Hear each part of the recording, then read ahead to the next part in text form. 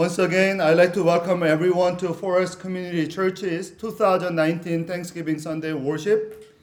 Among all U.S. holidays, I love Thanksgiving most for two reasons.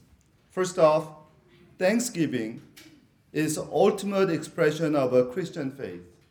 Christianity is all about God's goodness and greatness and our gratitude. It's all about heaven. And as a result, gratitude is intrinsic to Christian identity and life. G.K. Chesterton once said, either you take everything for granted, if you don't believe in God, you just take everything for granted or grumbling, or if you believe in God, who created everything out of nothing, then you take everything for gratitude. Gratitude is deeply embedded in Christian faith. The word gratitude came from the Latin word gratis, which means free. So gratitude came from God's free love for us. Amen. Second reason that I love Thanksgiving is Thanksgiving means home. This is when most Americans travel to be with their families. How many of you are traveling the Thanksgiving? Let me see your hands. Just okay. See? Okay. Why you?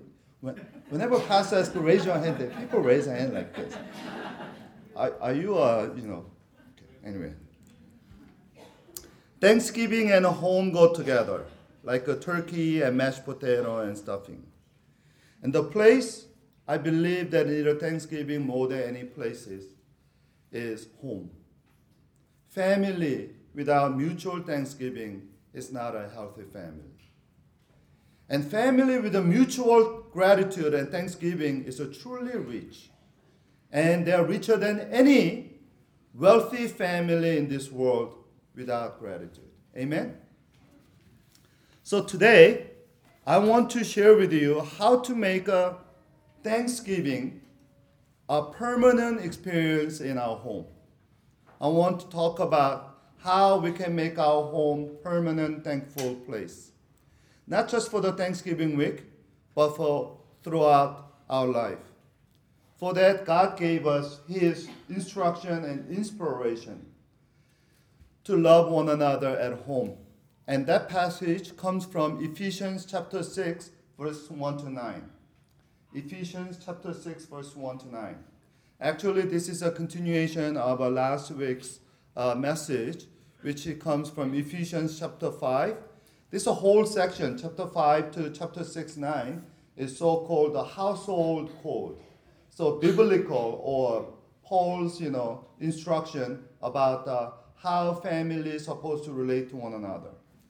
And I really encourage you to, those of you who missed it last Sunday, check it out, the first message about the marriages, the holy matrimony. Now, let's read this passage responsibly. Brothers and sisters, let's read it once again. Let's read it, brothers and sisters. So today, sisters, you go first. Okay, sisters, you guys ready? 1, 2, 3. Honor your father and mother, which is a first commandment with a promise. So that they may grow up with you and that you may enjoy long life on the earth. Fathers, do not exasperate your children. Instead, bring them up in the training and instruction of the Lord. Slaves, obey your earthly masters with respect and fear and with sincerity of heart, just as you would obey Christ. Obey them not only to win their favor when their eyes is on you, but as slaves of Christ, doing the will of God from your heart. Serve wholeheartedly as if you were serving the Lord, not people. Because you know that the Lord will reward each one for whatever good they do, whether they are slave or free.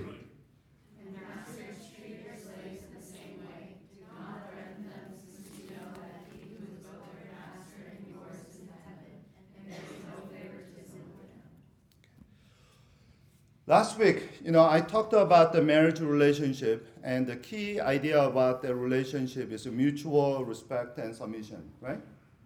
And somebody told me, oh, Pastor Paul, I learned that now I can submit to my wife out of love, not out of fear. That's a great, great, blessing. Once again, the key, Christian, healthy Christian relationship is what is that? The triangle, isosceles. Yeah, okay.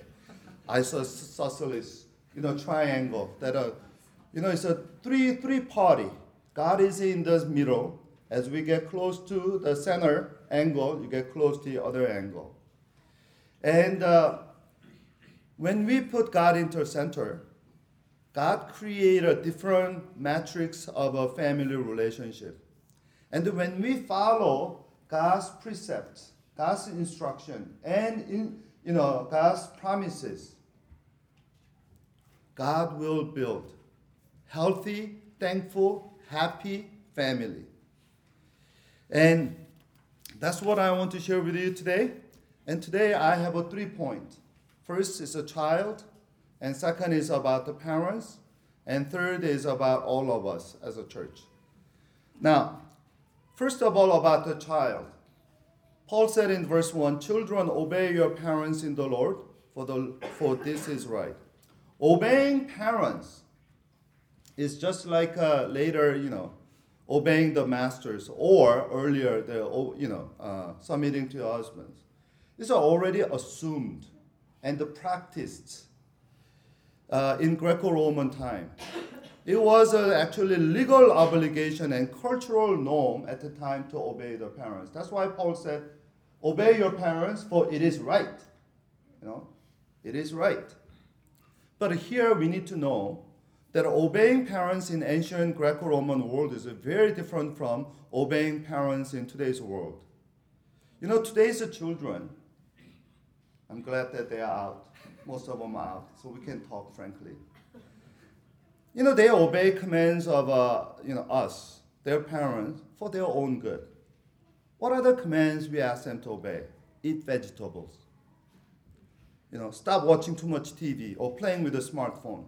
Do the homework. Go to bed on time. Get up and don't be late for the school. Is this a really command?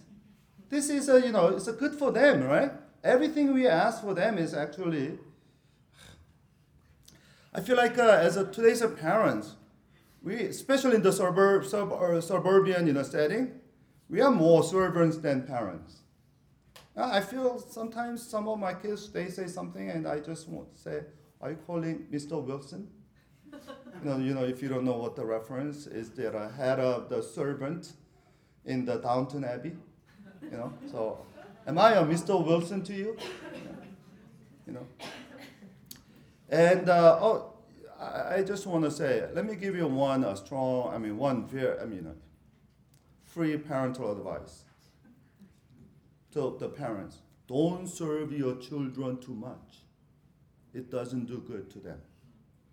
If you love your children, don't cater to their wishes too much. That's the mistake, the greatest mistake the suburban parents make.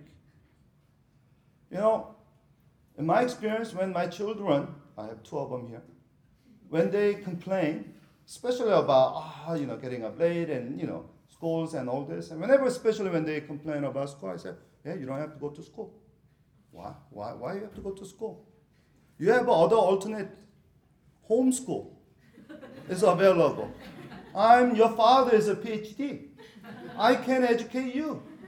Of course, I don't do any homeschool. If they chose to, and then I'm giving you very expensive advice here because this is a priceless advice. When your children are a little bit older, like a 4th, 5th grader, and they complain or whatever, I used to say, you're not going to school tomorrow. If you behave like this, you stay home. You're going to be a Pulse Academy. And they said, really? I said, no, you don't go to school. And then next day morning, guess what? You are not going to school today. You're staying here.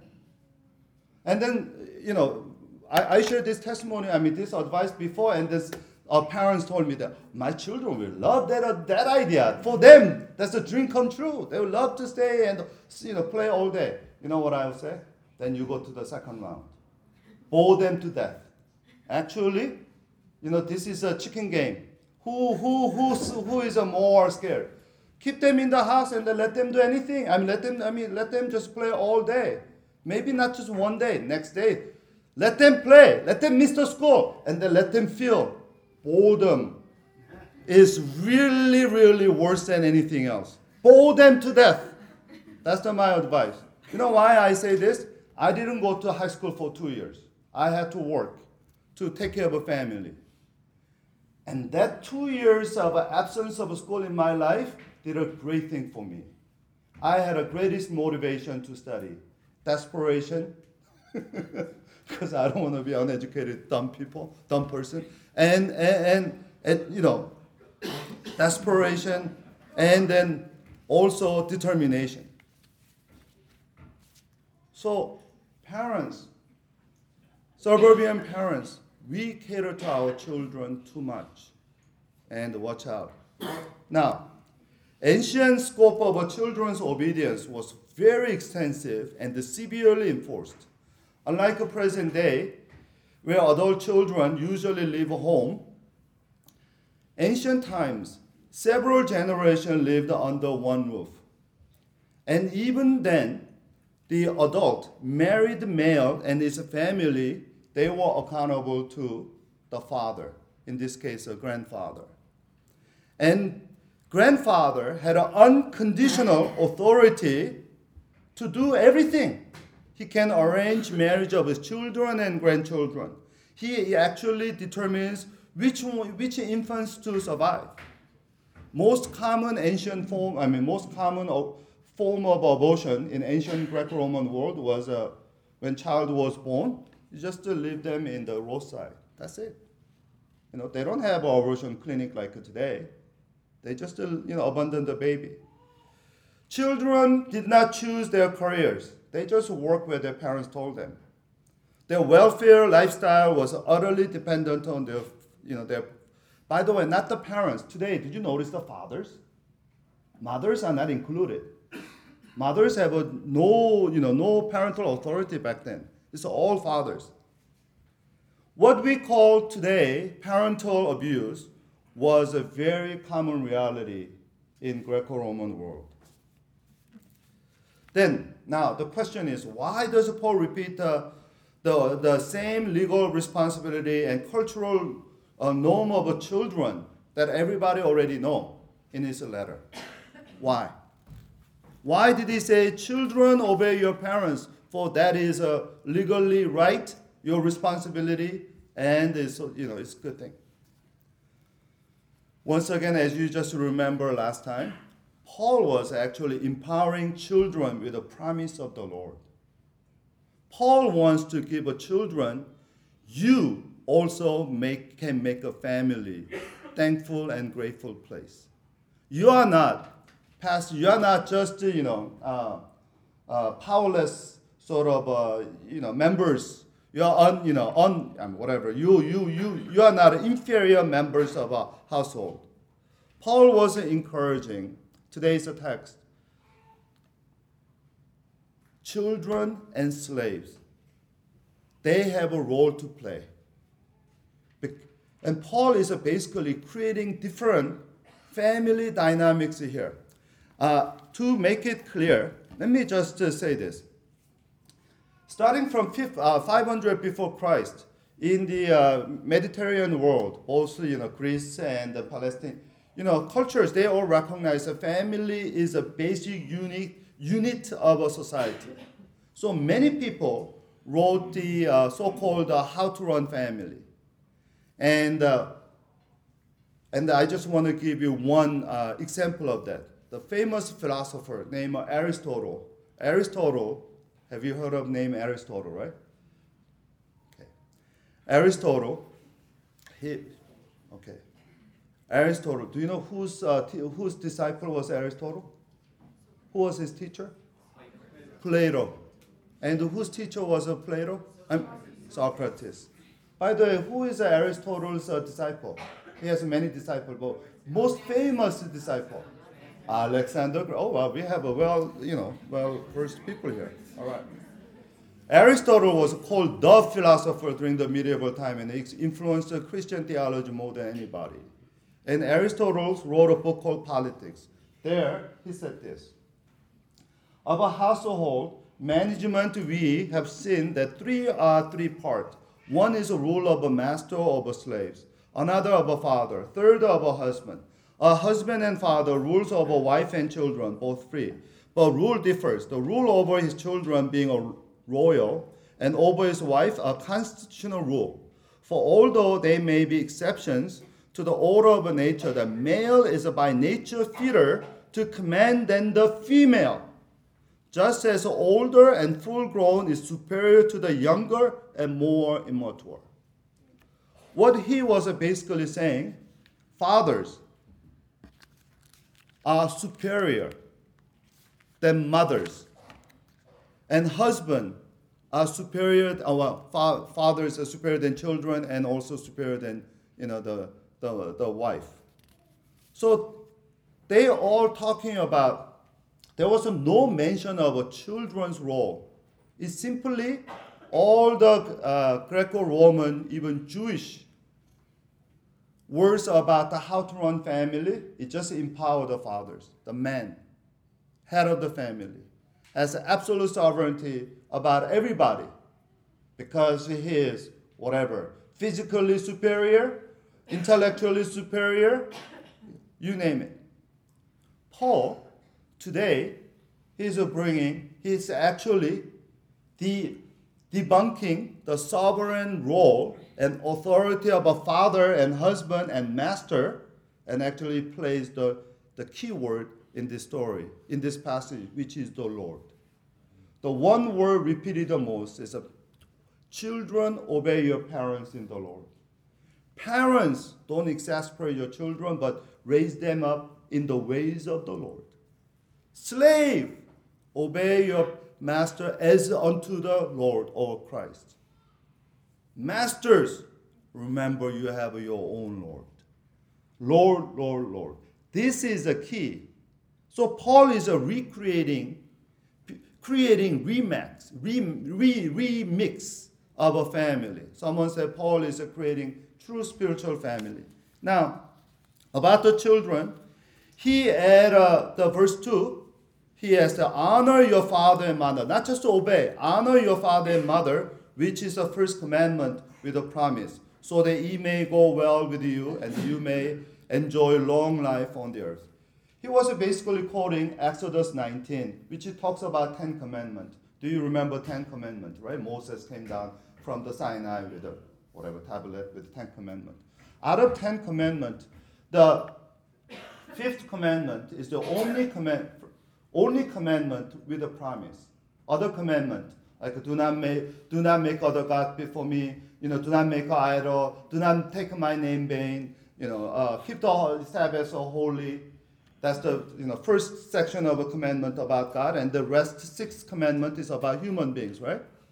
Out of 6th commandment about the human relationship, and also entire 10 commandments, only the 5th commandment, honor your father and mother in the Lord, then you will live a long life in the land that I'm leading to you. Today, long life is a given. Back then, long life is a rare. And then long life is not just individual life. What Moses and Paul is quoting here is that in the land, the promised land that God is leading you, it requires a good parent-child relationship. In another word, it means this. When a child plays a critical role in making family a thankful place. If a child is not happy in the family cannot be a thankful place. Child, even though doesn't have much authority and power back then, but Paul is saying that you have a critical role to play. Paul is empowering the children. And now, let me ask you, what is a happy church? We already know that happy family is where children is happy, right? What about the church too? What about the house church? Those of you new to our church, we have a small group ministry called the house church, and Usually Fridays, we all get together, small groups, and then we share the meals, and then we sing a song, and we have a basically small group worship service, and the sermon is very short, so it's very good. And then you talk about, everybody talk about what you're going through, and they pray for one another.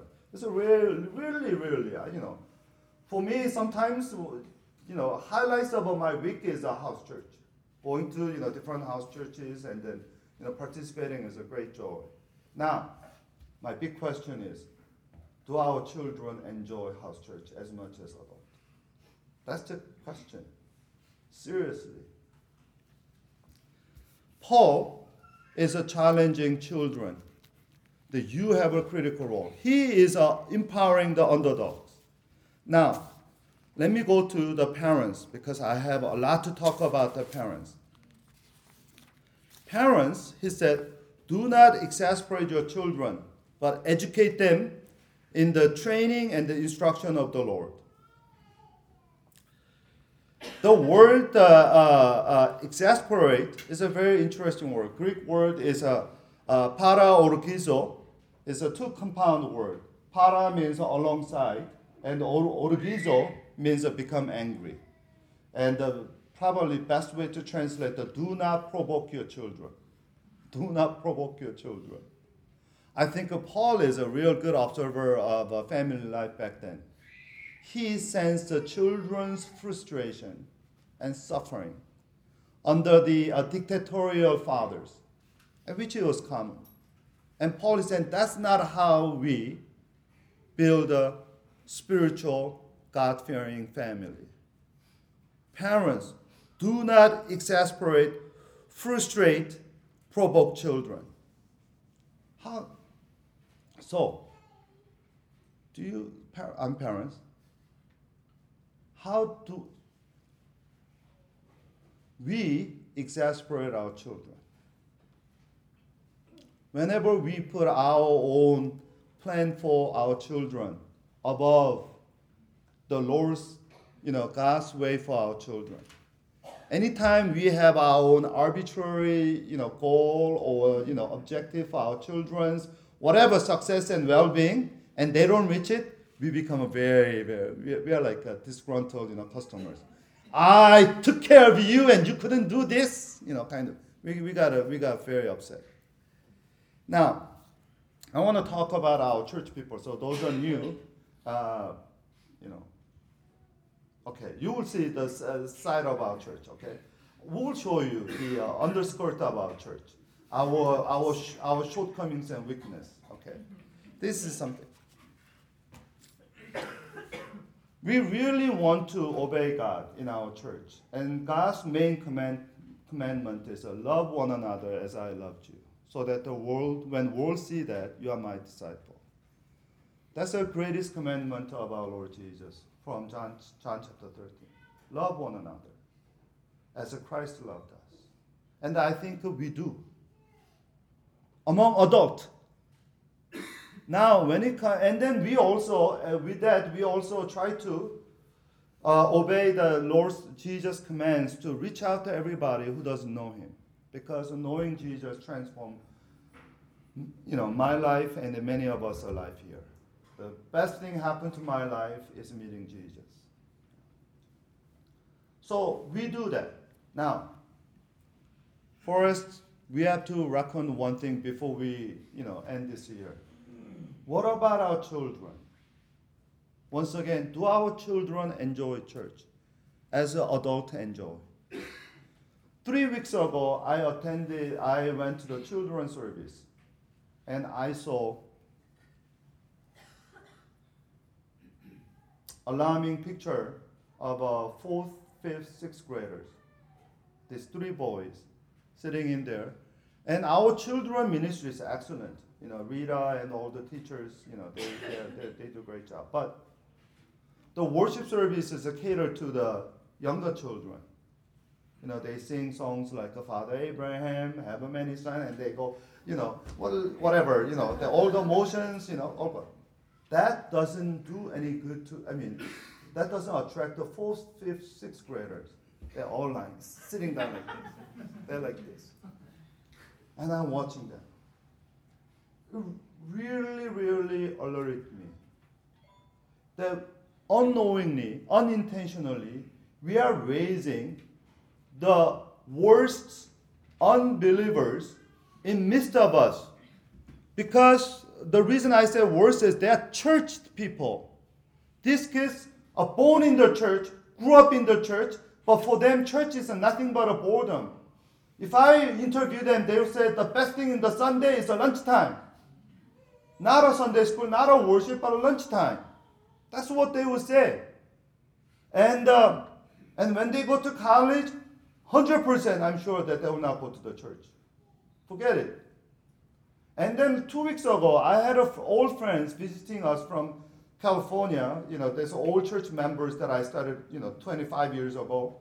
And they are now, the singles, used to be singles, now all the parents of teenagers and college students. And some of them, they told me how far their children left God, left the church. And same story. When they were in high school, their heart was closed to God, and they don't want to go to church anymore. They have to drag them every Sunday. Everything that happened, 3rd, 4th, 5th graders. If we don't take care of this, older children, we're in deep trouble. And it made me cry and pray every day since then. And I Rita and others told me before, but I didn't get the magnitude of the problem, and I saw it. While we are saving other people, we are losing our children. This is a heartbreaking. So that's the bad news, but we have a good news. Good news. God is gracious. God doesn't reveal just problem. God showed us a way to really work it out. So we have a plan of action. One, I want to call more teachers especially brothers, for this 4th, 5th, 6th graders. These guys need a strong mentorship. Really, not abusive, not a physicalist, but man. They need a man. Or it's okay, strong sisters. You can step. You love to, mess up with this kind of, those challenging little boys. You please let me know. I love to, I always tell that I had the best 4th grader teacher. Without her, I wouldn't be here today. So, sisters, you are more than welcome to. But now the commitment is this. Starting second Sunday of December, we're going to have a 10 o'clock service. We will have an early service, 10 to 10:50, mini service. One song, short prayer, short sermon, and that's it. But, that's, when I mentioned that, somebody said, oh, now I can play golf. Okay. This is for the, teachers for children, and then eventually junior high school. We don't have any junior high school ministry, but eventually we want to. Our high school group is, stable. We really thank God for Han and the number of high school, volunteers. Our high school, okay, maybe blind. I don't know what I'm talking about. If high schoolers, please correct me. You can tell me the real, honest truth. I just feel like those of older children, boys. You let me know afterward. Then we'll work out. But we really ask people to step up, and those who step up, we want you to teach at least 3 to 6 months each time, not just a 1 month rotation for other children. And also children teachers, you're going to come to this morning service, then early service, 10 o'clock service, so that you will be, so that you will not miss the service, and you will be really empowered through the worship and the word, and you can go and serve. So we want to upgrade our children ministry, older children ministry, and junior high school ministry. That is a major ministry plan for next year. Reason why? Otherwise, we will exasperate our children. We will frustrate them. They come to church not by their own choice, but by parental force. And I pray that starting next year, tide turn around, and this older kid, they will love to come to the church, and they love to talk to their teachers, and they love to dig into the Bible.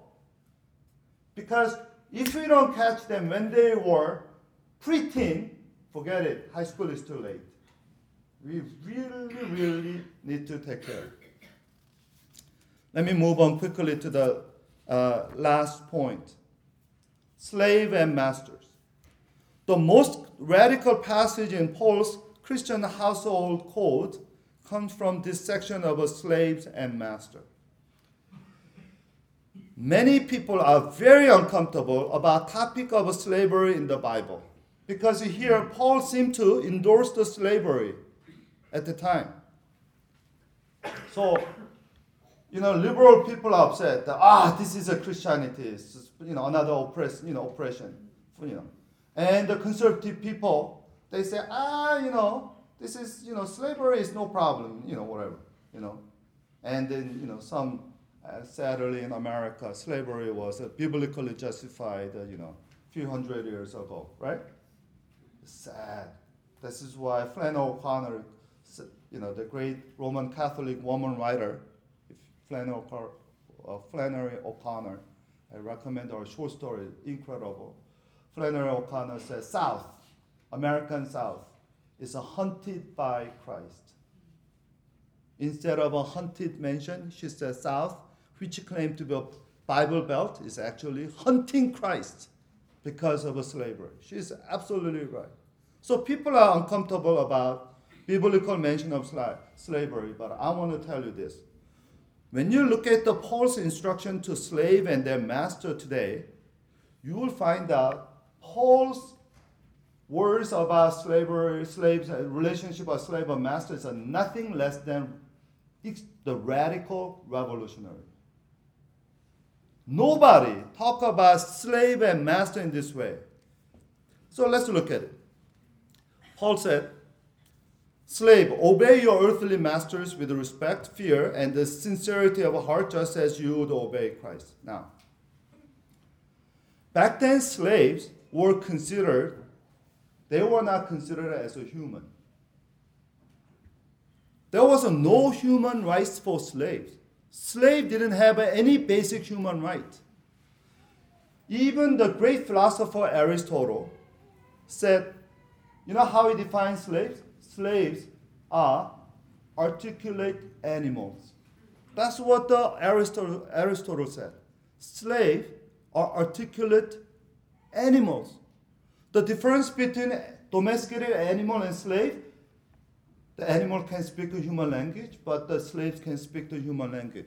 That was a common notion of slave. Slaves were not considered as humans. They are assets.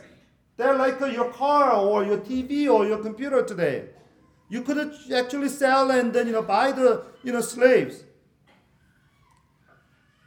And Paul, actually when he says slaves, obey your master as you obey the Christ, he is actually bringing dignity and then authority and empowerment and freedom to slave. Paul is saying that you are as full members of a kingdom of God as your master or anybody. Actually, so many other Paul's writing, such as Galatians 3:26, Paul said, in Christ Jesus we are all children of God through faith, and all of you are baptized into Christ, have clothed yourself with Christ. There is neither Jew nor Gentile, nor slave or free, nor there is a male or female. We are all one in Christ Jesus. So, Paul was actually recognizing, slave, you are no lesser member, lesser citizens of a kingdom of God. You are full member of God's kingdom. And do you remember last week when I read the letter of Pliny the Younger to the Emperor Trajan? There was a full letter. The Roman, governor of today's northern Turkey, wrote his emperor about his dealing with his persecution of Christians in 112, AD or Common Era. In that letter, he mentioned that he tortured the two deaconesses, two woman deacons of the church, to know more about the Christianity. And who were the two deaconesses? Do you remember? They were slaves. So who were the leaders women leaders of the church that Pliny the Younger, the governor, was persecuting for slaves. Some people said there were other deaconesses, but instead of other citizens, slave has no right. So without any cause, he just tortured them to find more. But fact is this, New Testament church, early church, slaves were very active. They had a leadership in the church. Isn't that incredible? Slave, they were not considered as humans by others, but when it comes to Christian household, they are as a full member of God's kingdom as anybody else, and they even exercise the leadership. And for me, the most radical part of this story is verse 9. Masters, treat your slaves in the same way. I hope you underline your Bible, if you have a Bible, the same way.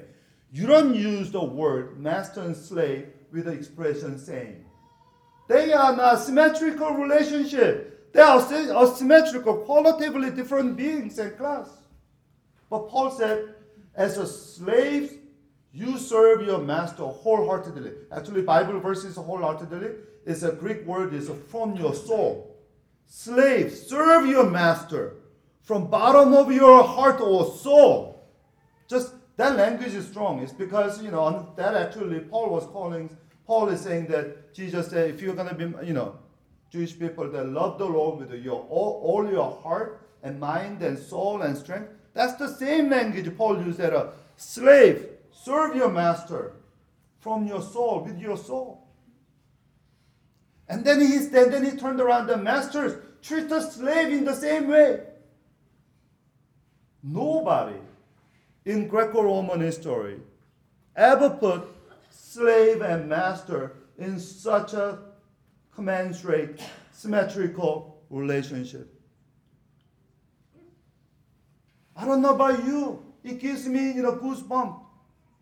In today's term, it's like a CEO, billionaire, and then his, gardener or his chauffeur or his butler, they are kind of sitting together and sharing their life together. This is a radical social order that Christ is forming in midst of us.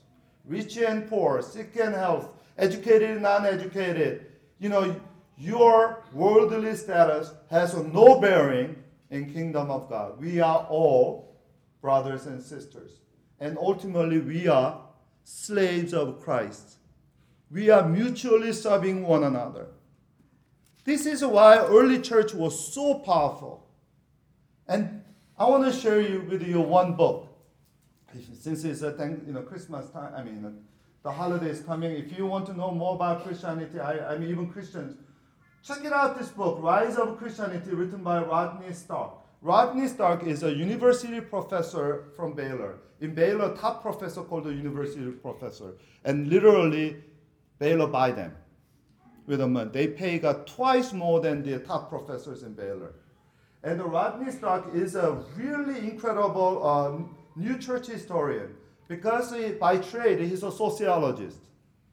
He is a sociologist, so he's using sociological approach and data to review Christian history.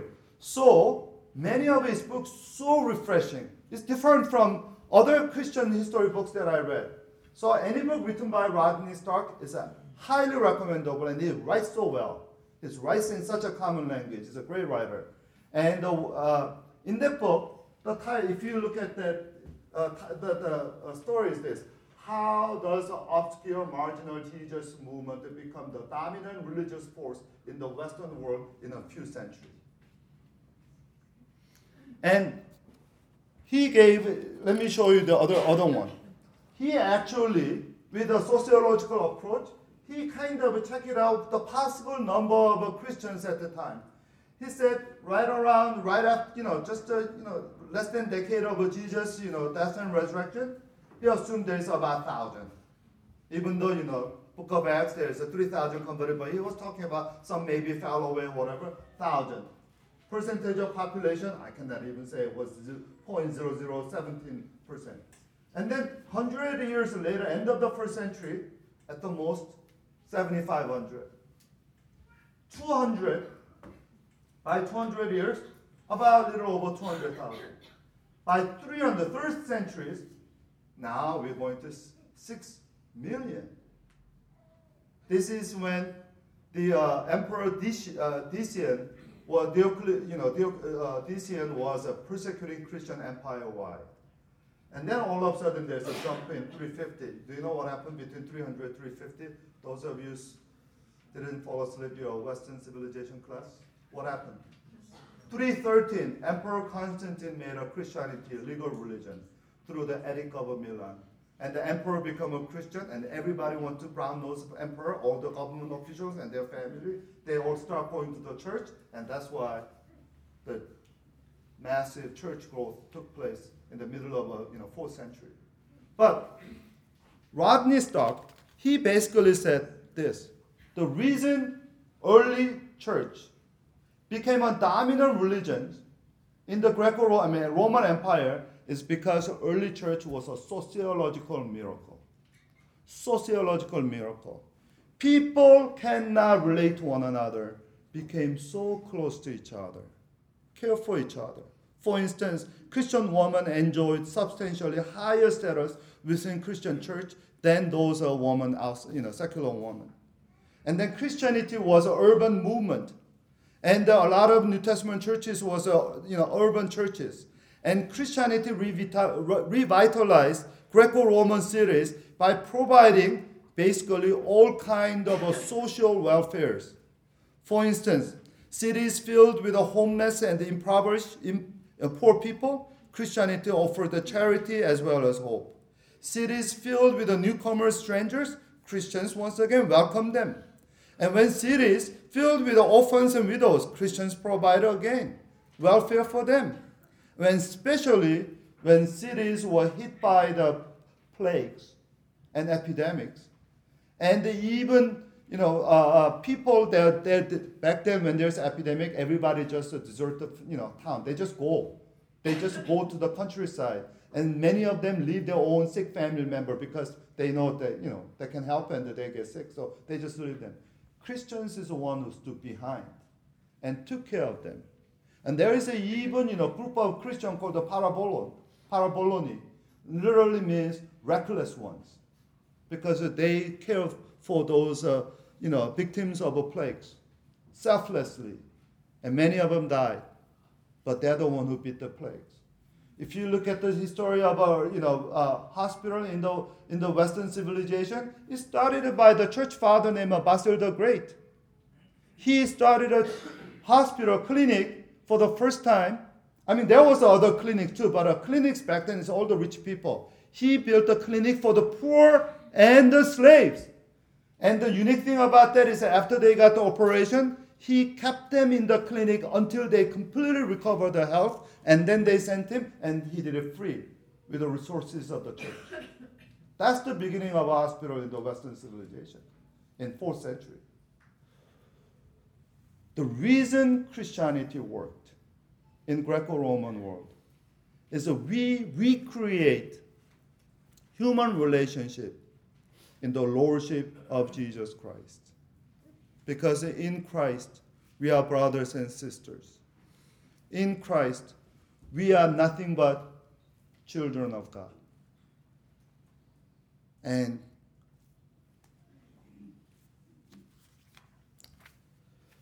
so, let me just say last word and then end here.